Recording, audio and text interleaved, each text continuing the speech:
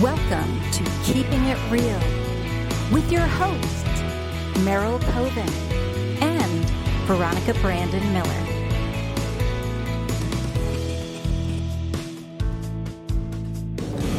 Hi, I'm Veronica. And I'm Merryl. And this is Keeping It Real in Real Estate.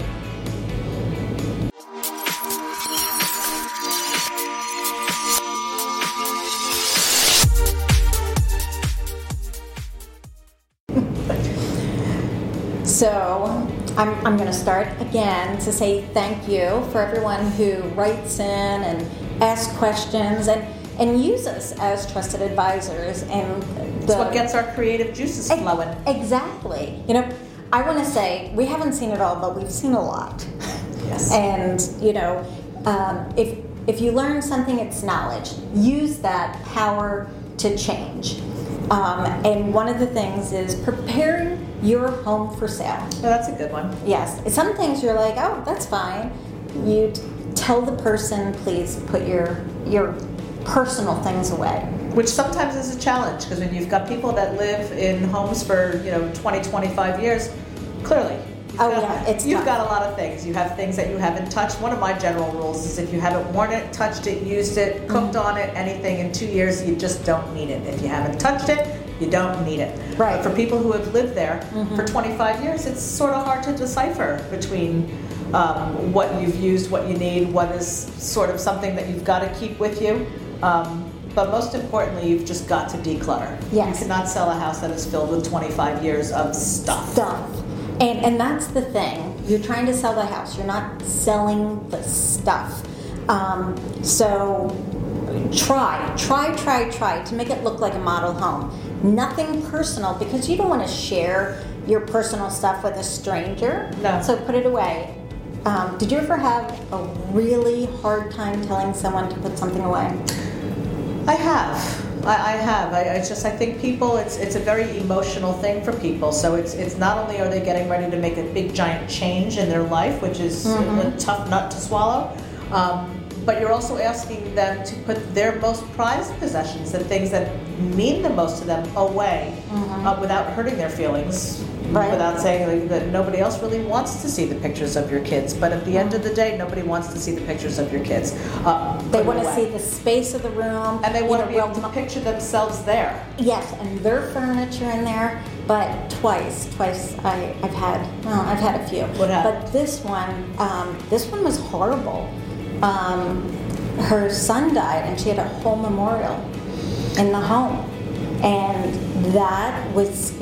It killed me to ask her to put it away. I took pictures of it, I framed it and gave it to her, and I'm like, I want you to remember this, but I'm selling your house. I'm not, I need to show the house. So that was killing me to do that. Another one didn't kill me, but it baffled me.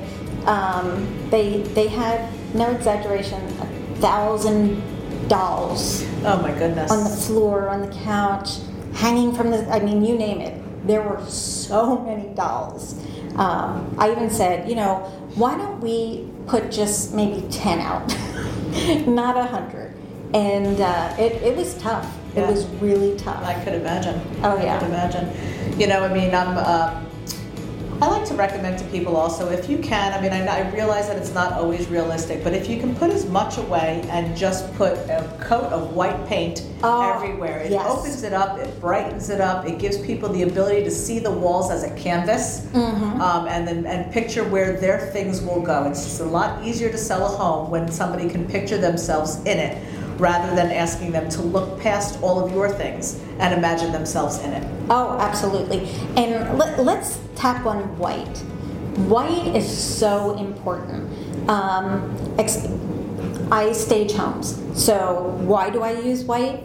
Exactly what you said. I want you to look at the structure, the home, the size, picture your bed there. And white will dilute anything else that's happening, so you can focus on the space. So I bring the white comforters and white pillows, so you just focus on the white. A lot of times you have big furniture. Take any knickknacks and stuff off of it. If you can't move that structure, those little things will kind of like squirrel. Oh, look at that. Yeah. Oh, I really like that. Where'd she get that? No. Look at the structure. Oh, something just came to me. One of the homes that I was selling, I loved the other agent, the buying agent. Somehow I managed to pop in during the inspection. I didn't mean to, but I needed to get something out of the house. And I walked in, and the gentleman who was buying the house came to me and said, I'm looking at these blinds, and she butted in and said, you are buying the house. You are not buying those blinds. Focus on the house. I was like, I want to be her when I grow up. But it's true. You're buying that structure. Blinds, anything that's not structure, really. But you should definitely be mindful of preparing the house for selling. Yes. And getting the landscape cleaned up, getting the trees trimmed, clean the windows. It's amazing how many people don't clean the windows. Mm-hmm. Change out all your light bulbs. Make sure that when you hit the light switch that every single light goes on. Mm-hmm. and that they're even. If you have 20-watt bulbs on one side of the room and 60-watt bulbs on the other side of the room, just make everything uniform. Right, It'll suit you better during the selling process. Yeah, picture it like if you were coming in, what would you want to see? Because that's exactly it. Another lovely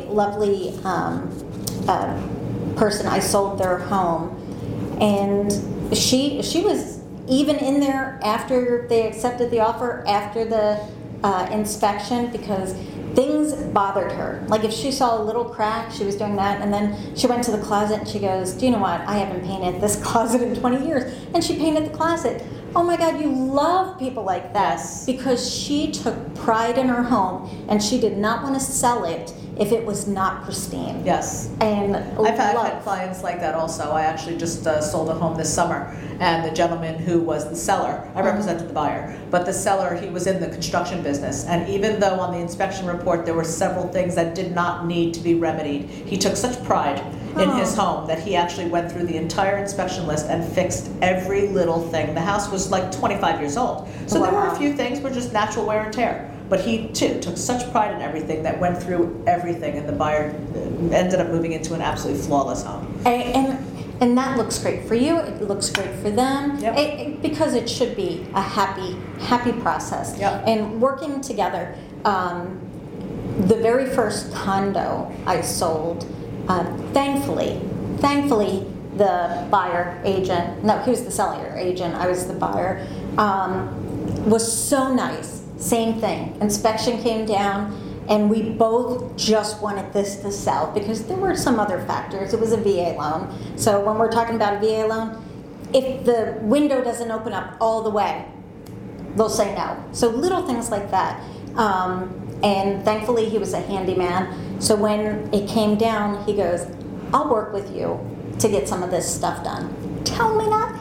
That is fabulous. Yeah. So again, use us as trusted advisors. And just remember at the end of the day that everything in real estate is negotiable. It is. Everything is negotiable. Yes, and we love to negotiate on your behalf. So trust us. We know what's happening in the world. Prices fluctuate. What do we need to stand out? Yes, that's why you hire us. Because we work for you. And you will not be disappointed. No, you won't. So, well, thank you for listening to us. And now, let's hear from Title Time with Cynthia Riddell from Riddell Law Group. Now it's Title Time with Cynthia Riddell from Riddell Law Group.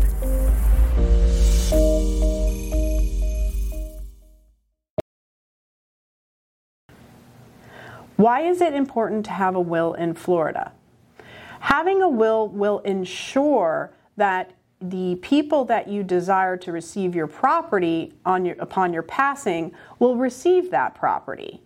If you pass away without a will, a probate proceeding will occur. However, it will be an intestate probate proceeding where the probate court will apply Florida law to determine who will receive your property.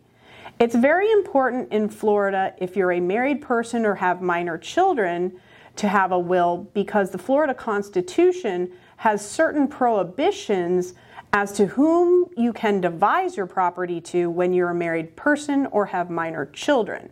And you want to ensure that you protect your legacy.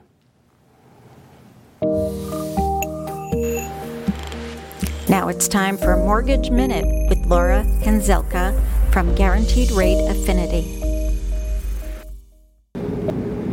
Hi, this is Laura Hanzelka with Guaranteed Rate Affinity, and this is your Mortgage Minute. This week we're talking about interest rates because that's something everybody is asking questions about. There's no telling what rates are going to do, right? It's not, all we do know is they're going to change. They go up, they go down, and believe it or not, they can do that more than one time every single day. So it can be a challenge when you're in the market looking for a home and you're concerned about where's the rate going to be by the time I find that perfect home. We have something here at Guaranteed Rate Affinity called Lock and Roll program. So if today's interest rate is 6.5%, and you're concerned about where rates might be by the time you find that home, we can lock you in today. You do not have to be under contract, and we can lock you in for up to 90 days. That gives you time to find the home that you want while having peace of mind on what your payment is going to be.